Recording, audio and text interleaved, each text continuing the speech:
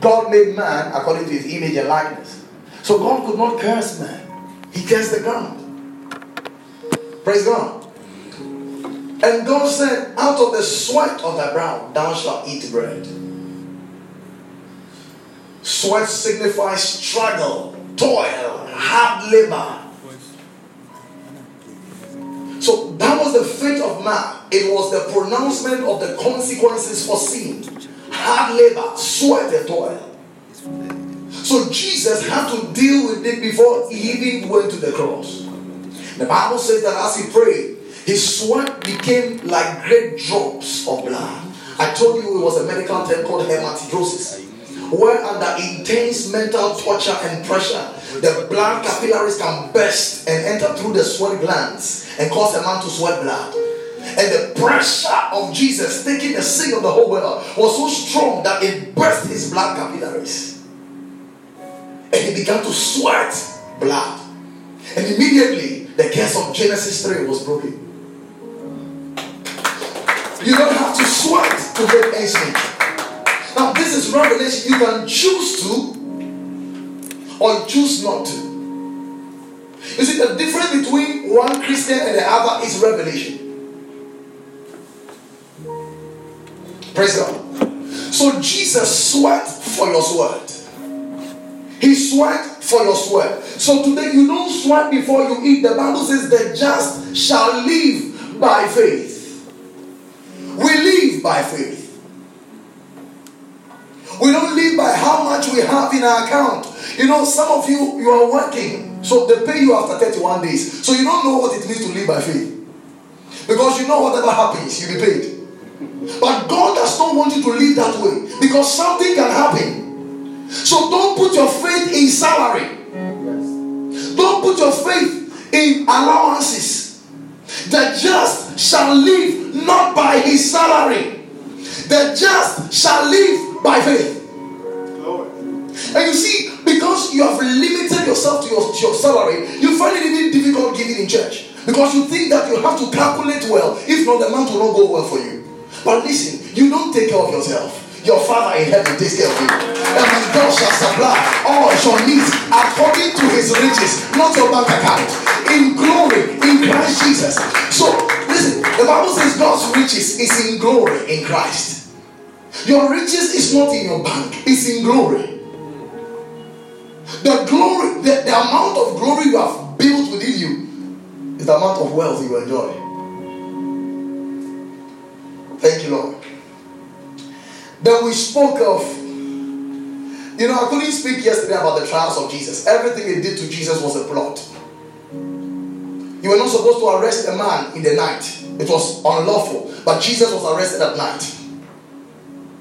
So many illegalities about the arrest of Jesus. And I can't go into that. You need to get my book, Excursion to the Cross. Jesus underwent 6 trials. Amazing. One was Annas. Not the Annas we know. One was Annas. From Annas he went to Caiaphas.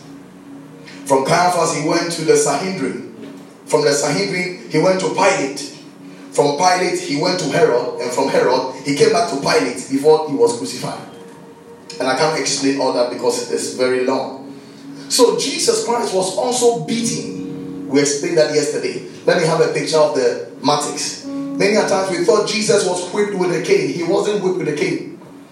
This is the instrument. It's called the mattocks, or the phlegm, or the cat of 9 tails. It's a leather handle with 9 outlets. And on each outlet it has broken pieces of metals and bones and lead and iron on each. So when you are just hit with one, it's as though you have been hit 9. And according to history, when you are hit with this, by the time they are done with you, you lose blood. Some die in the process. Praise God. And Jesus took 40 of this. The Romans whip you 40, the Jews whip you 39. They spare one for you to go free. After whipping someone 39, what's the extra one for? But significantly, the Bible says, by his stripes we were healed. That means every single stripe Jesus took was for one disease. According to the medics, There are 39 root diseases in the world today. 39 root diseases. And Jesus took 40. So he broke all the 39 root diseases. And the extra one he took was for any extra disease that will add that to it. This is good news. Isaiah 53, the Bible says that he was wounded for our transgressions, bruised for our iniquities. The chastisement that brought us peace was upon him, and by his stripes we are healed. Now Peter comes in 1 Peter 2, the verse 24. He says, by his stripes we were healed. So the healing of the believer is in the past. So you appropriate it by faith. I declare you will never be sick this year. Amen. Hallelujah. Amen. We also came when Pilate presented Barabbas and Jesus and asked them to choose one. Barabbas was a wicked man. He was a murderer.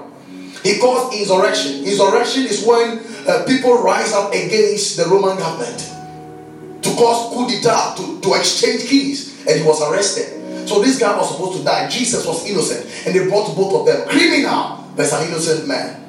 They said, choose one. And guess what? Surprisingly, they chose Barabbas over Jesus. Now it's amazing. God used all these things for our benefit. The word Barabbas is from two Hebrew words. Bar, which means son. Abba, father. So Barabbas means son of my father. Praise God. And Jesus, who was supposed to be set free, was bound. Barabbas, who was supposed to be bound, was set free. It was an exchange. Barabbas was asked. Barabbas was asked. We were supposed to die, but on the cross there was an exchange. Jesus took our place so that we will become sons of the Father.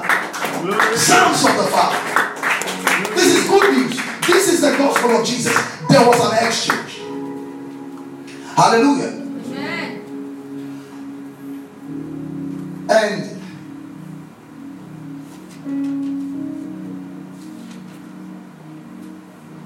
we quickly continue our message from here. The next thing that happened to Jesus was that they placed a crown of thorns on his head. And many times we just say crown of thorns and we just celebrated that he wore crown of thorns. But the crown of thorns was not just crown of thorns. It had a spiritual significance. Because nothing Jesus experienced was for a waste. Now come with me to Genesis chapter 3, verse 17 and 18. Genesis, good. He says, unto Adam he said, because thou hast taken unto the voice of thy wife and hast eaten of the tree of which I commanded thee, saying, thou shalt not eat of it. Cursed is the ground for thy sake. In sorrow thou shalt eat of it all the days of your life. Next verse. He says, thorns and thistles shall it bring forth unto thee. So thorns and thistles was a curse. Now, thorns represent something. You need to write this down. It represents limitation, number one. Number two, it represents setbacks. Number three, it represents unfruitfulness. Number four, it represents poverty. Number five, it represents obstacles. It also represents hindrance to progress. It also represents rejection. It represents curse. It represents worthlessness. It represents toil. It represents struggle and hard labor. Now Numbers chapter 33, verse 55. Numbers 33, 55. Now look at that. It says, but if you will not drive out the inhabitants of the land from before you, then it shall come to pass that those which ye let remain of them shall be pricks in your eyes and thorns in your sides. This was not literal. God was using now this one as a figurative speech to tell them that if you don't drive these people out of the land, there will be thorns in your sides. That means there will be hindrances to your progress. So thorns signifies hindrance. Are you following this? 2 Corinthians 12:7.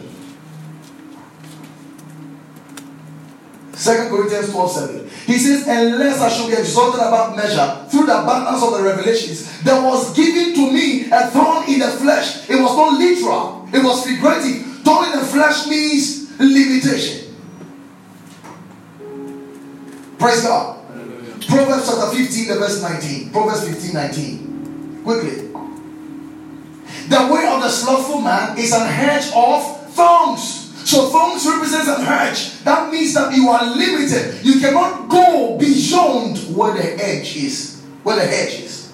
So thorns represents limitation. You are hindered from moving beyond where you're supposed to go. Are you following this? Matthew chapter 13, verse 3 to 8. You're going to see when Jesus Christ was describing the parable of the sower. He said the one that fell into the thorns are those which wanted to grow, but the thorns choke it and prevent it from growing. So thorns represents that which hinders progress. Finally, Hebrews chapter 6, verse 8. Watch this. He says, but that which beareth thorns and briars is rejected. So thorns represents rejection. Number one, he says, and is now unto cursing. 2, whose end is to be bent, distraction. Are you seeing this? So he says he shall produce thorns and thistles, representing hindrances and limitation. And guess what? Jesus wore the crown of thorns. Matthew chapter 27, verse 29. Look, he says that when they had plaited a crown of thorns, they put it on his head and a reed in his hand. So they put a crown of thorns in the head of Jesus. Now, they didn't understand what they were doing, but in God's program, God was breaking the curse of limitation and hindrance in your life. Someone is not getting this thing. You cannot be hindered anymore because Jesus Christ has received the consequence of your sin. So listen, the ground was cursed that it shall produce thorns and thistles, and Jesus wore the crown, which means that Jesus took the consequences of struggle, limitation, rejection, cursing. It has been received by this man. I prophesy upon just 2 people here. I declare in the name of Jesus that you will never experience any hindrance in your life. I see you moving forward, going beyond where your family members could not accomplish. I see you taking over in your family, taking over in your company, taking over everywhere you find yourself. You are moving out of your comfort zone. You are going and breaking barriers. You are breaking records in your family, breaking records in your office, breaking records amongst your family members and friends. You are moving beyond what you expected. I declare over your life in the name of the Lord Jesus that you will move forward, you will march forward. The Bible says the path of the just is like a shining sun, shining ever brighter and brighter unto the perfect day. You are moving beyond limitation. Beyond limitation. Because Jesus wore the crown of thorns. Tell someone, I cannot be limited. There can be no hindrance in my life. There can be no setback in my life. There can be no hard labor in my life. There is no rejection in my life. There are no setbacks in my life. There is no unfruitfulness in my life. You cannot be unfruitful. Jesus wore the crown of thorns. And amazingly, can I have a picture of the crown of thorns?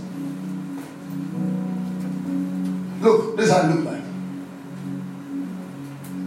These soldiers were so skillful in designing evil. And according to history, when I was studying, it's just so amazing. They deliberately designed the crown in such a way that it will not fit your head. So they will have to force it on your head. How? They have a rod they will use to hit your head so that the thorny area enters into your skull. That's what they do, deliberately. So that when you even turn your head, it can't move anywhere because it's inside your skull. That's what they did. Do you know what this tells me? It tells me that any disease related to your head, Jesus took it. Brain tumor, brain cancer, anything related to your head, migraines. From tonight, by this understanding, I'm not seeing you anywhere near cancer of the brain, tumors in the brain. I see your head being okay. If you are here, you study, you don't understand. Jesus has won the crown. He wore the crown of thorns so that you wear the crown of glory, the crown of a king, the crown of a glorious man. You are wearing a different crown. It's the crown of glory. It's a crown of glory. Amen. So you don't see this anymore. You see the crown of glory on your head. Hallelujah. Today in Christ Jesus, the Bible says God has not given you a spirit of fear, but of power and of love and of a sound mind. Begin to experience a sound mind in your life. And some of you don't have a sound mind. You don't have a sound mind. You have been bothering your thoughts with so many, you have been bombarding your thoughts with so many thoughts. Some years ago when I was sitting in the church front and the car is going, I feel that the car will open and I'll fall down. Those laughing are experiencing this now. I'm telling you. So I'll just hold the listening like this till the time we get there. Thoughts. Sometimes I'll be there and I'll be thinking, so if I die, how will my phone not be? You know, you see how bad it is, but I was thinking about it. And so, whoa, somebody cried for me. Hey, so people will be crying. Wow. I was enjoying this thought. And you see, gradually it was forming something because as a man thinketh, so he is. So I was getting closer to my grave. Sorry. And many of you are here, a lot of thoughts have been bombarding you. Crazy thoughts you can't share. If people should know what is going into your thoughts, you'll never be their friend. I'm telling you. But listen, Jesus has given you a sound mind. And you must demand it. Say, I have a sound mind. I have a sound mind. Say, I have a sound mind. I have a sound mind. And some of you are still being haunted by some dreams you got some years ago. Now it has formed the basis of your thinking. Anything that happens, you attribute to that dream. Listen to me. You have a sound mind in Christ. Praise God. Say, I have a sound mind. Come on, shout it. I have a sound mind. Shout, I have a sound mind. In Jesus' name. Oh, glory. Thank you, Lord. Hallelujah. Now, let me have the image of the man wearing the cloth. Now, something happened. They took all of Jesus' clothes and the soldiers shared it amongst themselves. Now, you see, many of you don't think it was significant, but it's beautiful. I'm going to teach you something here. They took the clothes. Now, normally, when a criminal is about to be killed or crucified, the soldiers inherit their clothes and they share it amongst each other as spoils from these criminals. So they share the nice clothes among themselves. So the soldiers took the clothes of Jesus and they divided it among themselves. Let's look at Matthew 27, verse 35. Now look, he says, and they crucified him and parted his garments, casting lots, that it might be fulfilled, which was spoken by the prophet. They parted my garments among them, and upon my vesture they did cast lots. Now come to John chapter 19, verse 23 to make it more clearer. John 19:23. Look at this. He says, then the soldiers, when they had crucified Jesus, took his garments. So you see, many times we were thinking that Jesus was wearing only one dress, and they took it and they cut it into four and they divided it. No. That would have been rags. What are they going to use rags for? Jesus was wearing more than one cloth. In fact, a Jewish man does not wear one cloth. So many of you are thinking like a Ghanaian as if he was wearing t-shirt and jeans. Stop thinking that way. Jewish men don't dress that way. So he says they took his garments and made four parts. That means they divided into four. To every soldier, and also his coat. Have you seen this? The first was his garments. Now his coat. Something happened about this coat. He says, now the coat was without seam. It was seamless. Woven from the top throughout. Come to 24. Look at this. They said therefore among themselves, let us not rend it, but cast lots for it, which it shall be, that the scripture might be fulfilled, which saith, they parted my raiment among themselves, and for my vesture they did cast lots. These things therefore the soldiers did. Now this is amazing. On that day when they arrested Jesus, Jesus was having 5 garments. Come back to the picture. Number 1, was the turban, which was a headgear. Do you see? Yeah. That's how the Jewish people dressed. It was called the turban or the headgear. That's number one. Number two was the girdle. It was like a belt. Do you see the girdle? Good. That's number two. Number three, it was a cloak. Cloak is an overgarment that hangs loosely from the shoulders. That is the brown one you see over it, right? Good. Then the fourth one was the sandals. That's how they dress. Then the fifth one was the seamless robe, the one which is inside. Are you see? The soldiers were four. They divided the four. So one took his cloak, one took his turban, one took his sandals, one took his belt. It was left with one. It was called the robe. But they could not tear it amongst them because there were four and the items were five. It was left with one. So they couldn't say, let us tear it into pieces and share. So he says, okay, let's cast lots. So after they distributed, only this one left. They could not distribute. They had to cast lots. So they could not tear his cloth into pieces. Now, the word robe without seam was actually the very inner garment the priest and the high priest wore. Now, according to the law, if you are a priest, your garment must not tear, or you must not tear your garment. The moment you tear your garment, you lose your authority as a priest. If a high priest tears his garment with this robe, that inner seamless robe, if a high priest tears it, he's no longer in office. Let's come to the Bible. Leviticus chapter 21, verse 10. You're going to see there. Why they could not tear the seamless robe. He says, and he that is the high priest among his brethren, upon whose head the anointing oil was poured, and that is consecrated to put on the garments, shall not uncover his head, nor rend his clothes. It was a law. Let's come to the next one. Leviticus 10:6.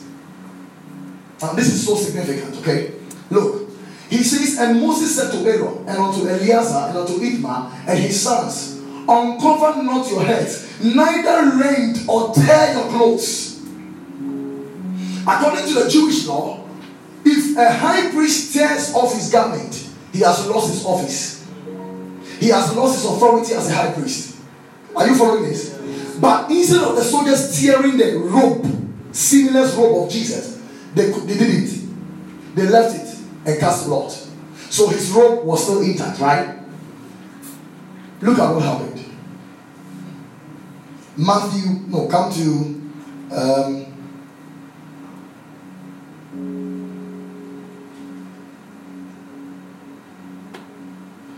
where is the scripture? Matthew chapter 26, the verse 65. Matthew 26:65. Look at what happened. Look, he says, then the high priest, Jesus made a certain statement, and the high priest was offended and angry, and he forgot himself. And look at what he did. And the high priest, which is Caiaphas, rent his clothes, saying, he had spoken blasphemy. What further need have we of witnesses? Behold, now we have heard his blasphemy. So the high priest then, who was according to the order of Levi, rent his clothes. Spiritually, he lost the office. Jesus' cloth was intact. He took over the office. Now it's amazing. This high priest tore his clothes and lost his office. Jesus' clothes, they couldn't tear it. To tell us that Jesus Christ took over the priesthood. Now guess what? John the Baptist was the son of a high priest. That means he was supposed to be the next high priest. And guess what? John the Baptist, when he baptized Jesus, he laid hands on him. Do you know what he did? He transferred the priesthood from Levi to Judah. And Jesus' clothes was intact. And Jesus took over his position as a high priest, according to the order of Melchizedek, forever. Glory. Praise God. Hallelujah. So Jesus Christ is our high priest. Are you following this thing? Jesus is the high priest. Hebrews chapter 4, verse 14. You're going to see that there. Hebrews 4:14. Look, he says, seeing then that we have a great high priest. He's not just a high priest, he's a great high priest that has passed into the heavens. Jesus, the Son of God, let us hold fast our profession. Hebrews 5, the verse 1. Hebrews 5:1. Look at this. He says, for every high priest taken from among men is ordained for men in things pertaining to God, that he may offer both gifts and sacrifices for sins. Look at the next verse. He says, who can have compassion on the ignorant and on them that are without the way? For he himself has passed. For he himself is also compassed with infirmity. Come to the verse 10. He says, called of God, Jesus, and high priest after the order of Melchizedek. So Jesus in the New Testament is our legitimate high priest. Are you here with me? So Jesus, say Jesus, is my high priest. So Jesus is my high priest. Hebrews chapter 6, verse 20. Hebrews 6:20. He says, whether the forerunner is for us entered, even Jesus made an high priest forever after the order of Melchizedek. So Jesus is a high priest forever. He's not just a high priest, he's a merciful priest. Praise the Lord. Hallelujah. Oh, thank you, Lord.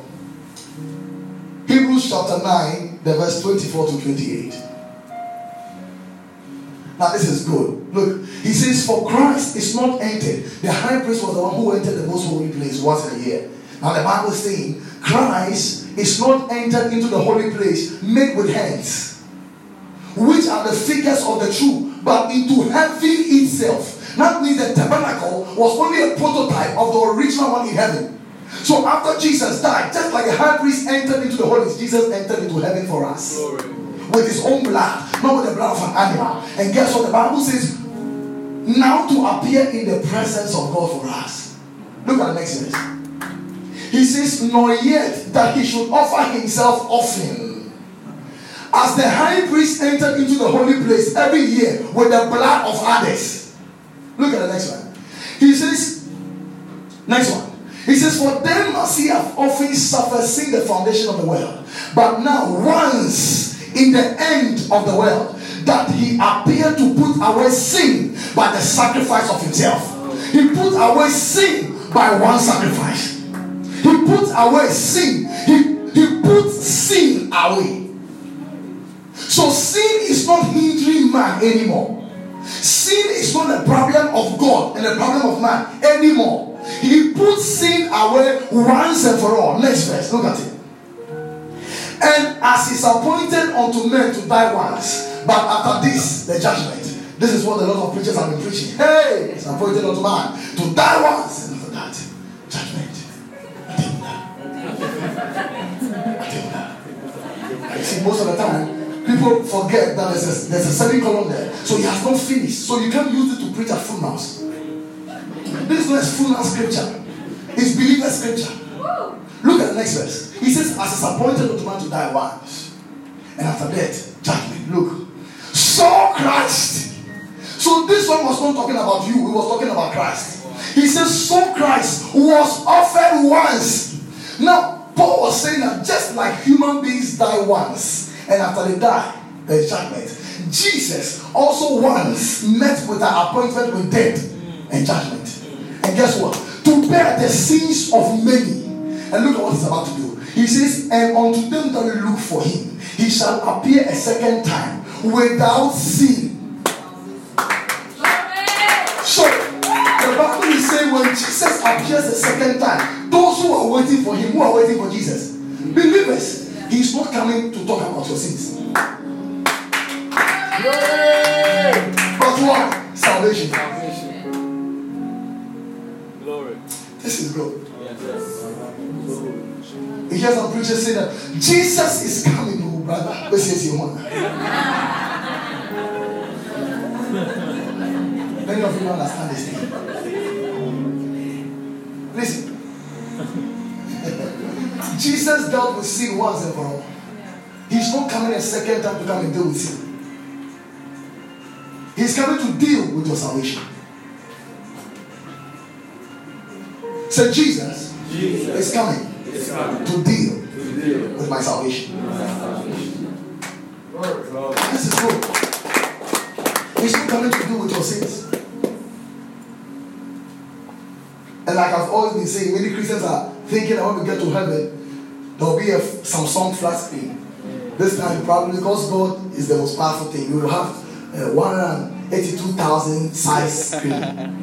So that one, even if you are fat, you will see. Then it will project all your sins. Then we are all in a queue. Then everybody say, Bonnie! Then they are watching. Then if you know what you have done is more serious, then you see.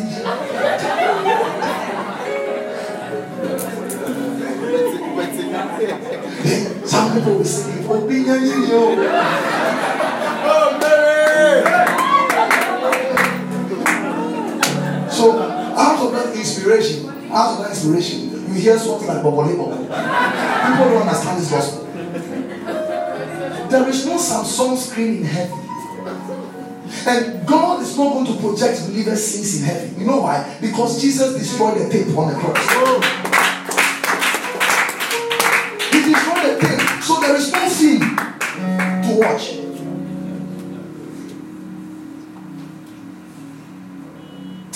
I love the experience of a man called Francis Hunter, who had an experience in heaven. And in heaven, he was walking with Jesus. Jesus took him to a room full of files. And Jesus said, pick any of the files. Fortunately, when they picked up, it was the files of Abraham. And they began to go through the files. When he went through the files, he saw there was a time Abraham gave water to some donkeys. He gave food to some strangers. All was recorded there. Abraham did so many good things. He was there. Some of them he didn't even find in the Bible, but it was in the books. And it was, when he finished reading it, he was still flipping, checking back page.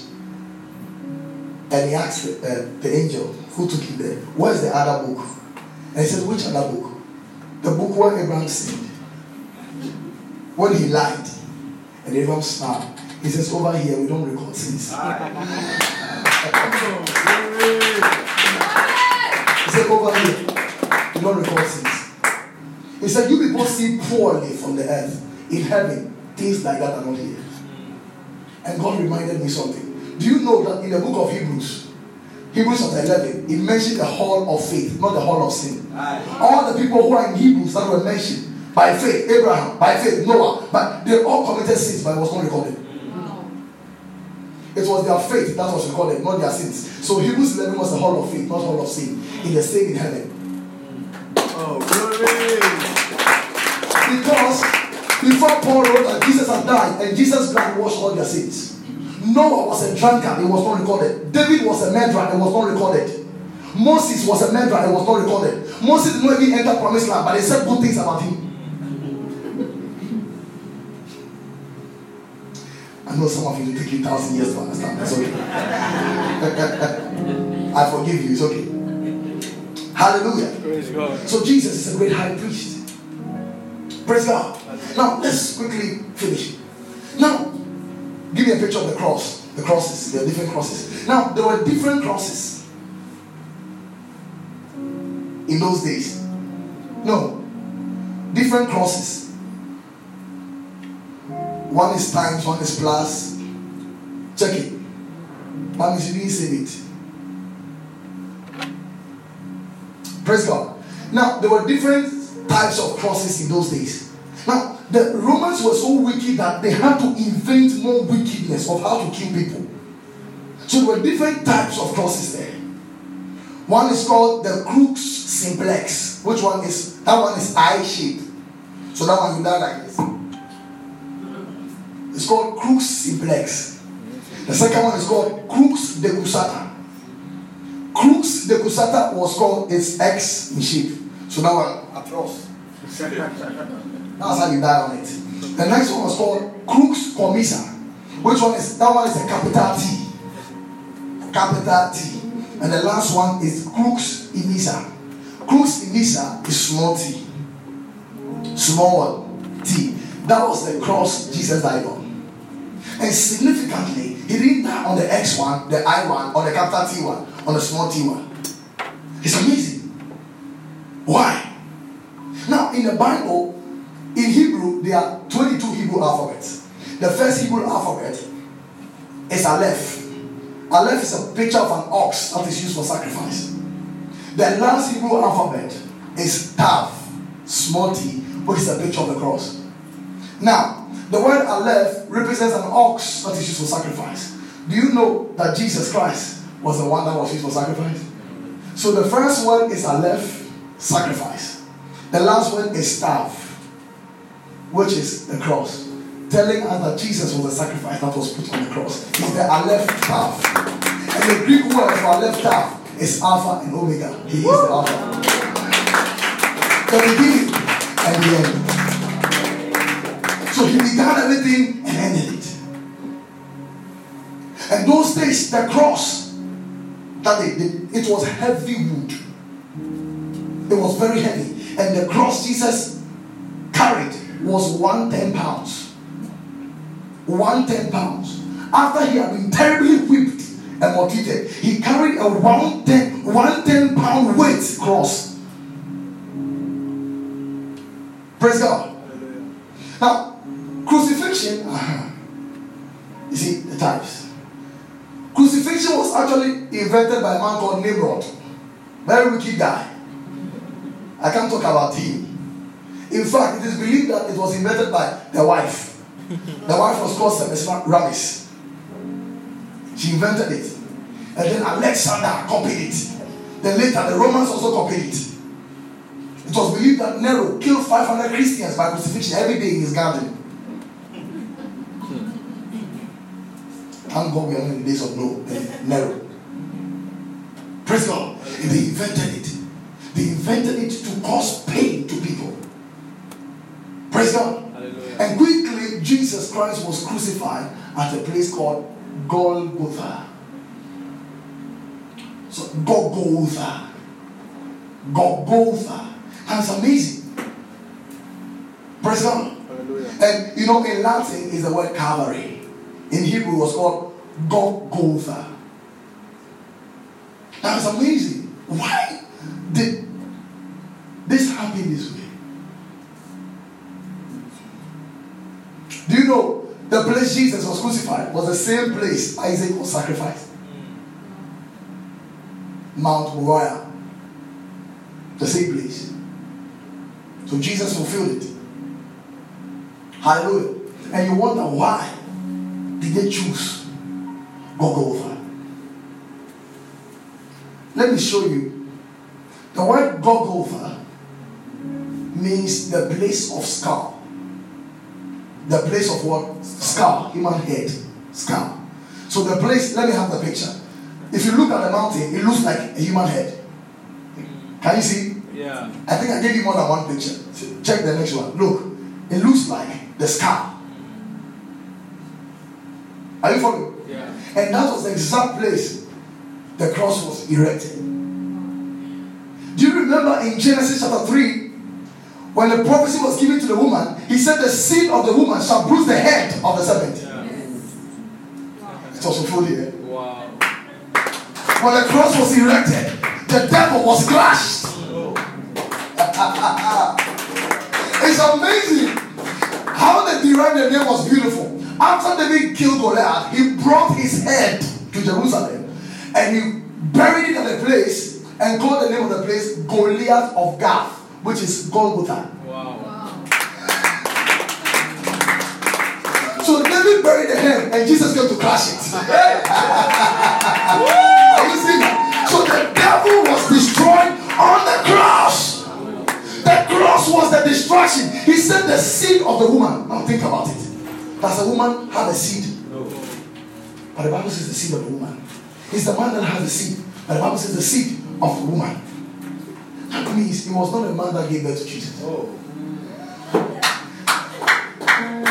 It's the seed of the woman. Where did the seed come from? It came from God. Who is the woman? As Jesus hung on the cross and saw the mother, he said, woman, behold your son. So that woman was Mary. Wow. So if you are married, be emotional.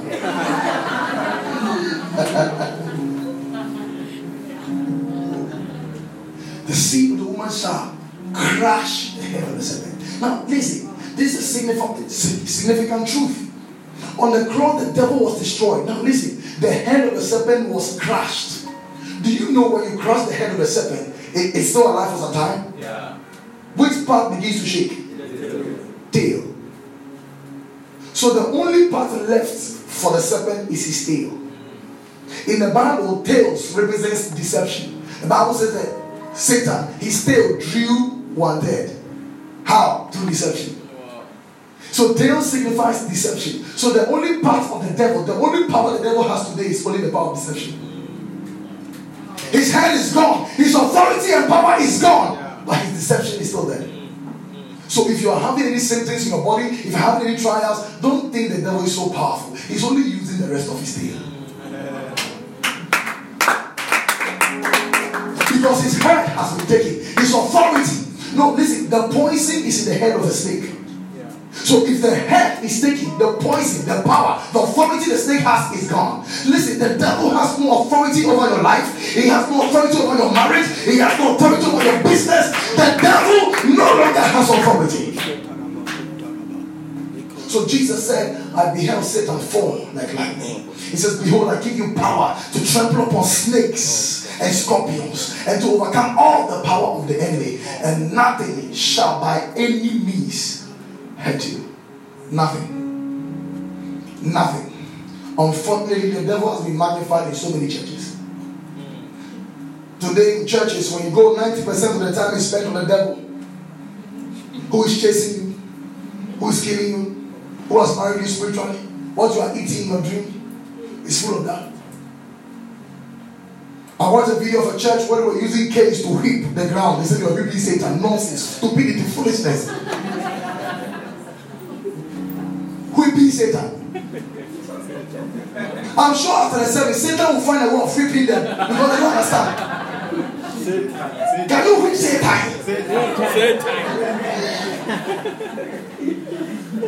It's a shame. In fact, many believers have been made to think Satan is omnipresent and omnipotent and omniscient. Satan is all knowing. Hey, don't tell anybody where you're about to travel, because you don't know the spirit in the air. Oh, mercy.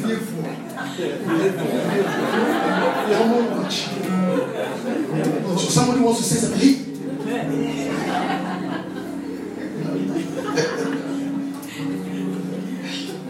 Satan is everywhere. Be careful.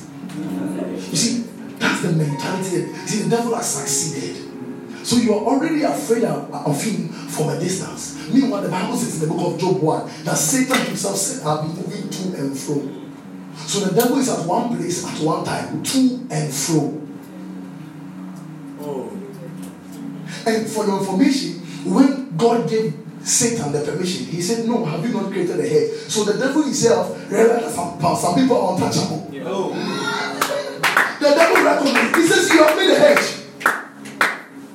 So the devil himself recognized that Job was untouchable. Listen, Satan is aware of those who are untouchable. Yes. The demon said, Jesus, I know. God, I know. Who are you? That means you must know who you are before the devils recognize it. The devil is powerless, so stop giving him authority. Today the message of Christ has left the church. We only preach Christ in Easter. Shame on the church. We only preach Christ on Easter. We celebrate more. Jesus died for you. And people are emotional. This thing is not emotional. It's a life. It's not a thing. And I've always been saying it. You see thieves. It is finished. His blood conquered. Jesus rose again. All these things after that, they come back. Who stole my wedding? Devil, where are you? Devil, see me later. Devil, come back here. Enemies must die. Satan, finish you. So you see, we've given Satan so much power. You see, that is what the church is all about. Because some people have been... when newcomers come to church, we preach to them salvation. When they are done, when they qualify, they say, come for the real thing, deliverance. So as if salvation is some elementary teaching. when you qualify before you come for demonic teaching. And that's the problem. But they don't know salvation is the message itself. Because salvation is deliverance. So you see, the problem of the church is wrong teaching. Wrong teaching empowers the devil. Ignorance empowers the devil. And I always keep saying this. Stop interpreting dreams by philosophies in this world. If you see a tortoise, your life will be slow. If you are wearing school uniform, your life is going back. If you are eating meat, you are about to be a witch. Now, you see, it looks funny, but I'm telling you, people are in serious bondage. Spirit sleeping with people left, right, center. Left, right, center. So you can imagine. Praise God. Now, so you see, many of these people are living in so much bondage. And the problem is that most of them have been fasting. They pray, they give them direction, oil, everything. They try everything. It's not working. Sometimes it stops for 2 weeks. After sometimes it comes back. You see, that's the problem. You don't know the truth about yourself. The truth about yourself. How can God live in you and devil come to sleep with you? How? If any man be in Christ, he's a new creation. New creation. So you see, we just confess these truths, but don't understand what we are made of. How can I be under an ancestral curse? From where? The believer does not have ancestral cases. He has revelation crisis. Some of you say you don't know what you're talking about. I know what I'm talking about. I've been a prophet for 11 years, so I know what I'm talking about. There's no deliverance I've not done before. I've done it several times.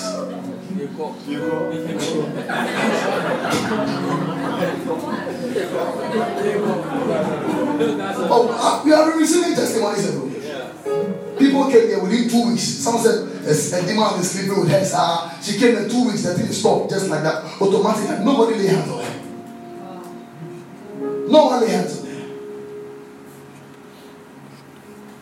For me, alright, I've been eating in dreams. You devil, bring the fufu, I'll eat it. Bring the mango and tilapia, I'll eat it. Important, I'll eat it. Plantain chips, I'll eat it. Chicken, I'll eat it. Balls, I'll eat it. Chicken and chips, I'll eat it. Pork, I'll eat it. So it's mentality, I'm telling you. How can I eat in dream and I'll wake up and they say my prayer life is hot?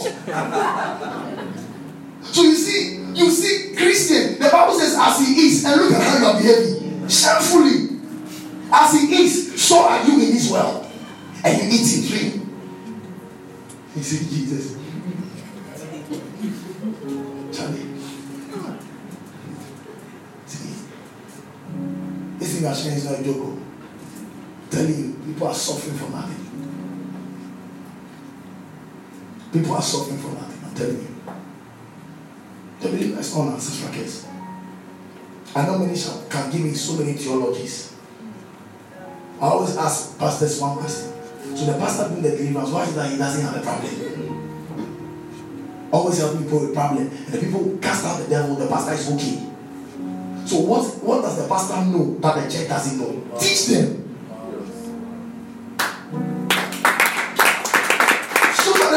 Like you, but you see, pastors will not tell them. They will not teach them the truth. They will keep them under them because they make more money. They make more big minds on them.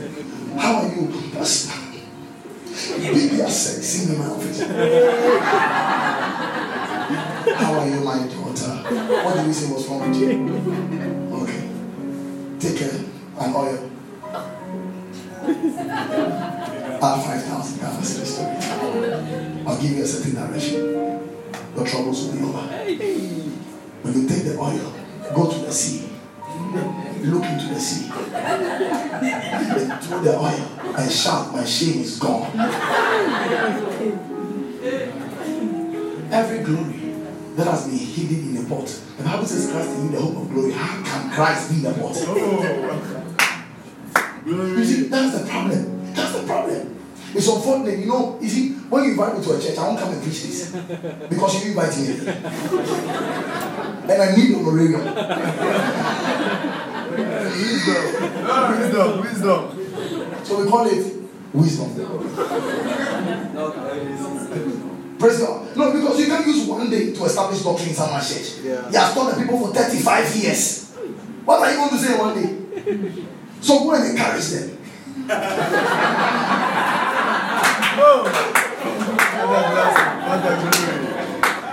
So I guess when I say encourage, I don't mean that I go and encourage them to be where they are. I just encourage them with the word of God and I'm out. But you people, I like catch you like this.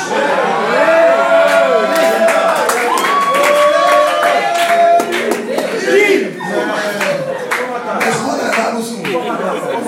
So we don't spend time prophesying, we spend time teaching. Praise God. We flow in our level.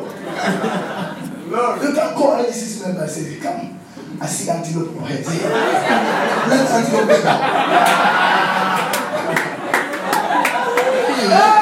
Tell the pastor, tell the antelope together.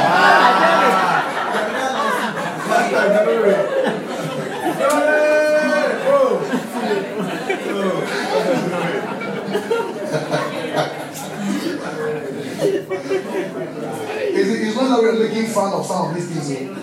What I'm teaching is serious. Somebody is really blessed. Right? I'm telling you. People are in serious bondage. Anyway, let's continue. Alright. So, the next thing was that Jesus was made naked. Normally, when we watch movies, we see that Jesus was wearing a panty on the cross. So we think that Jesus was wearing pants on the cross. He was not wearing pants. Those days when soldiers are punishing you, they punish you as a criminal so that others who watch will not repeat it. When you see what is happening to your fellow, I'm telling you, know it. They make you completely naked. So Jesus was nakedly naked. Nothing was covered. He was not wearing boxer shorts. I'm telling you. It's a serious thing. He was made completely naked on the cross. And so I can't imagine it. How can Jesus, God, be made naked? Hey. So everything was dangling on. I'm telling you. They just beat him and this.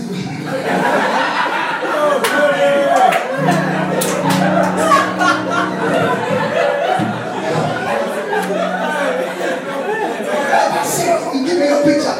So when we are talking about true shame, Jesus went through it. Shame.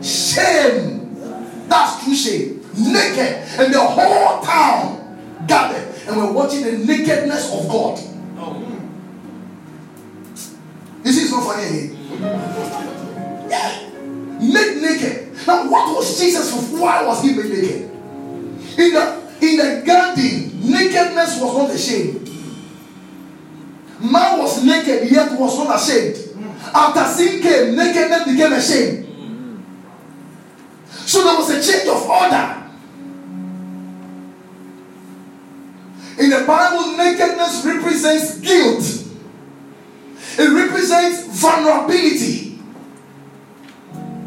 The moment they realized that they were naked, they began to run. Nakedness signifies fear. They lost confidence in themselves. Nakedness represents loss of confidence. They became vulnerable. They had to hide in trees and hide from God because they were naked. So nakedness is something serious. Today, nobody can walk in town naked. If someone walks in town naked, they say you are a madman. That is it. Because of sin. Sin made nakedness a shame. But men were not naked. When man was naked, there was nothing wrong with it. He was not even conscious of his nakedness. Until sin came in. And guess what God did? God sacrificed an animal and took the skin of an animal and used it to cover the nakedness of man. For God to use the skin of an animal, that means another animal was killed, number one. Number two, the animal was innocent. And number three, the animal was made naked because the skin covers him. So the animal was made naked. Adam was having fig leaves on him. God took it off. Do you know that after man used fig leaves to cover himself, since that day, anything connected to fig tree was evil before God? Because fig trees now represented self-righteousness. So when Jesus saw the fig tree, he remembered Genesis. It's no match height of you. And it withered to the roots. I mean, God abhors self-righteousness. Zacchaeus wanted to climb the fig tree to see Jesus. Jesus said, hey, Zacchaeus, come down. Because the word Zacchaeus means pure.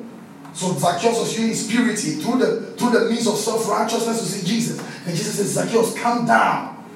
You're not the one to get to the tree to see me. I said, I'm the one to get to the tree on the cross so that you can see me. So, Jesus fulfilled this. On the cross, he was made naked. Why? God was giving us a picture of Genesis. That animal that was made naked to cover him, Christ was made naked. So that we will clothed with righteousness, clothed with glory, clothed with holiness. We are clothed. Like I told you, nakedness represents guilt. Today we have been covered with righteousness. There is no condemnation to them that are in Christ Jesus. Tell someone, I'm not naked. I'm not naked. So the believer is righteous. I'm righteous. This is good news. I'm righteous. I'm the righteousness of God in Christ Jesus. Oh, thank you, Lord, for your righteousness. I'm righteous. I'm righteous. Come on, I'm righteous. I'm righteous. I'm righteous. I'm righteous. Now someone says, okay, well, righteousness brings food on my table. You don't understand this. Righteousness is a power. Righteousness is a power. Tell somebody it's a power. It's a power. Those days, do you know that righteousness came through the law? And all those who obeyed the law were called righteous. Number two, all those who obeyed the law were blessed with the blessings for obedience of the law. And today, God has given us the gift of righteousness, which is Jesus. You know what it means? Every blessing God has is for you because you are righteous. Glory. And that should make you confident, because righteousness is not what you do. Righteousness is who you are. Righteousness is not a doing. Righteousness is a being. It's a being. It's not a doing. It's not what you do. So some of you feel more righteous when you have done some good. You feel less righteous when you have done some bad. Your righteousness is not like the CD note or the dollar note that appreciates and decreases with time and circumstance. No, your righteousness is Jesus Christ. He's the same yesterday, today, and forevermore. I'm righteous. I don't know about you. I'm righteous. I asked the pastor, are you righteous? He says, no one can tell. I said, Pastor, you should be able to tell. So I knew what he was teaching the people. Just last week. He says, no one can tell. And I said, Pastor, so if Jesus comes, are you going to heaven? He said, no one can tell that one. I said, Pastor, that man's my pastor. He said he went to the Bible school. Just here. So what did you learn in the Bible school? He said, nobody should be able to tell. I said, you should be able to tell if you are saved. And I said, how much do you have in your pocket? He says, I have 50 Ghana cedis. Why are you not able to tell? You should be able to tell if you have something. Yeah. So believers who are not sure whether they'll make heaven, what believer are you? What did you believe? Yeah, I'm telling you. You ask someone, are you saved? He says yes. I say, how do you know you are saved? Oh, because I go to church. If Jesus should come today, what's the percentage that you go to heaven? 50%. I said, what is of the other 50? What is the other 50 doing there? He says, oh, that one is the bad things that I do. And I realized that 95% of Christians are not Christians. I'm telling you. Because you cannot even define the basis of your salvation. How do you become a Christian? So all what you are learning. So you see, people are chasing after other things. Yet even their own salvation and security, they can't define it. And someone says, that one, we can learn it later. Let's deal with the cases. You see, that's the problem. Because until you define what salvation is, until you know you are saved, you are assured of your salvation. Every other topic you know is nonsense. It sounds strong, but I'm telling you the truth. Some of us, God has given me boldness. Glory. So sometimes don't be afraid for me. I have it. Okay, sir. But for a prophet to be preaching grace, I'm telling you, it takes grace to preach grace.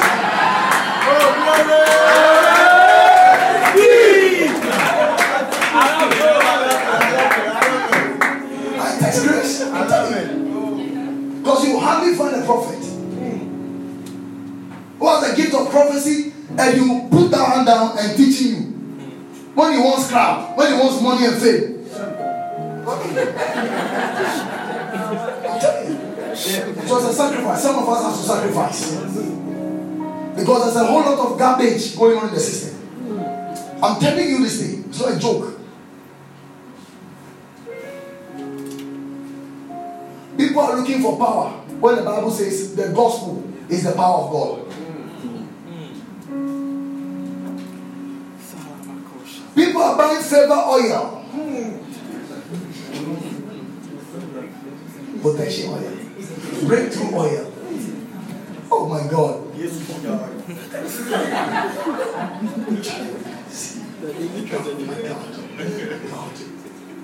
The church will come. So today, someone will see me as a stranger. Oh, this guy doesn't know what is going on. I heard someone say that African demons don't understand gospel. I'm telling you. You know what he said? He says new creation reality don't work in Africa. I said, I'm a living testimony. I'm telling you. I fought with demons in my dreams. And today, what you are seeing today is not what you are seeing previously. I fought with demons physically. Physically fought with demons. They appeared in my dream. There was one time I went to attack a certain house. I prayed and the witch in the house left the house. At dawn when I was sleeping, the dogs were barking. Before I checked, I was going to check. The spirit was standing in front of me. Physical. Come and see.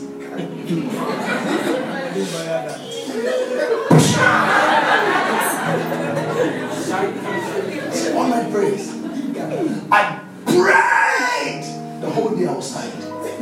Wait. Until I caught a certain revelation. He raised us up far above principalities and powers and might and dominion and every name that is named, not only in this age but in that which is to come. The Bible says we're meant to sit together with Christ. If I'm seated with Christ, demons are not my classmates. That revelation changed my life. That revelation changed my life. I'm telling you, that revelation changed my life till today. Now, I'm not saying that you don't deal with demonic activities. You can bind demonic activities. But what I'm saying is that don't give the devil a place in your life.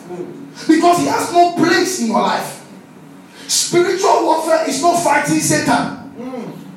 The Bible says, put on the whole armor of God that you may be able to withstand the words of the devil. That means stand face to face with his tricks. You know why? Because Jesus fought Satan and defeated Satan and gave him the keys and victory. So what you are doing today in the New Testament is enforcing your victory. That's what we do. We don't fight Satan. We enforce victory. So you keep him where he belongs. That's spiritual warfare. The Bible never said fight a good fight with the devil. He said fight a good fight of faith.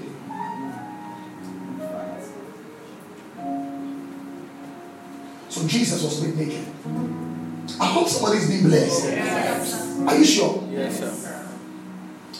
Alright, the Lord told me that in the next 2 years, the whole Ghana is going to persecute me. I said, God, I can't wait for this day. And the Lord said, after 2 years, that'll be it. You will expand and the whole world will hear of you. So don't be surprised. Don't be surprised. Yeah. So I'm preaching this gospel with boldness. Boldness. Nothing can stop it. And don't try to beg me. Please put the tone and let's No. We beg. dear Lord. The nails in the palms of Christ. Now, the nails that was used on Jesus Christ was not the normal nails used for carpentry. The nails, they give him a picture of the nails. No, not this one, the nails itself. The nails was between 7 to 9 inches. Check your phone, the picture of the nails are there. It was 7 to 9 inches long. So when, according to history, when you are nailed, you know what happens to you? The nerves in your hand all tear. So even if you survive the crucifixion, your hands will be paralyzed forever. And Jesus was nailed in the palms with a 7-inch nail. Now, what was the significance of this nailing? Let me do this in 5 minutes and we are out of here. Colossians chapter 2, verse 14. Colossians 2:14. Now look at this. He says, blotting out the handwriting ordinances which was against us, which was contrary to us, and took it out of the way, nailing it to his cross. What God is telling us was that the nails in the palms of Jesus was dealing with the handwriting requirements which was against us, which was the law. Now guess what? Moses received 10 commandments, 5 here, 5 there. Jesus was nailed in the palms, 5 here, 5 here. What was he doing? He was ending it. The handwriting requirements which was against you was nailed on the cross. Today, the law can never be against you. Praise God. According to this, when you are nailed, your median nerve, which is the main nerve that connects strength to your hands, it is destroyed. That means the power of the law has been destroyed. The nerve, the strength of the law has been destroyed. So the believer is no longer under the law. We are under grace. Say, I'm no more under the law. I am under grace. People are offended when they hear we are under grace, but we keep saying it. Say, I'm under grace. I'm under grace. I'm under grace. I'm under grace. I'm under grace. I'm under grace. You know, someone will see someone say, "Oh, don't pay life." We say, I want to pay death. Wow. We are not under the law. We are under grace. Whether you like it or not, you better, you know that the earlier the better. We are under grace. You see, those who fight for the law like that, they don't understand the technicalities of the law.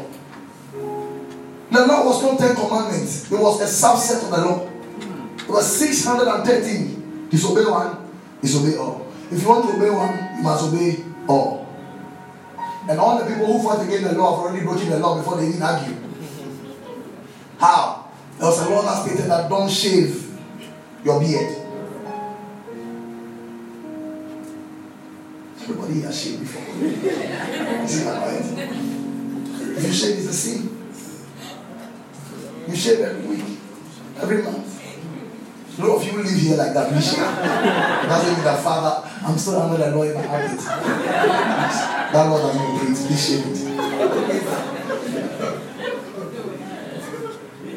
There was a law that stated that don't wear 2 or more materials. So you cannot wear cotton and nylon. How many materials are you wearing, sweetheart? You have already sinned. Are you following this thing? Yes, so you see, when Jesus redeems you from the curse of the law, he has done you great work. Say, I'm not under the law. I'm under grace. Say, grace. Is taking care of me.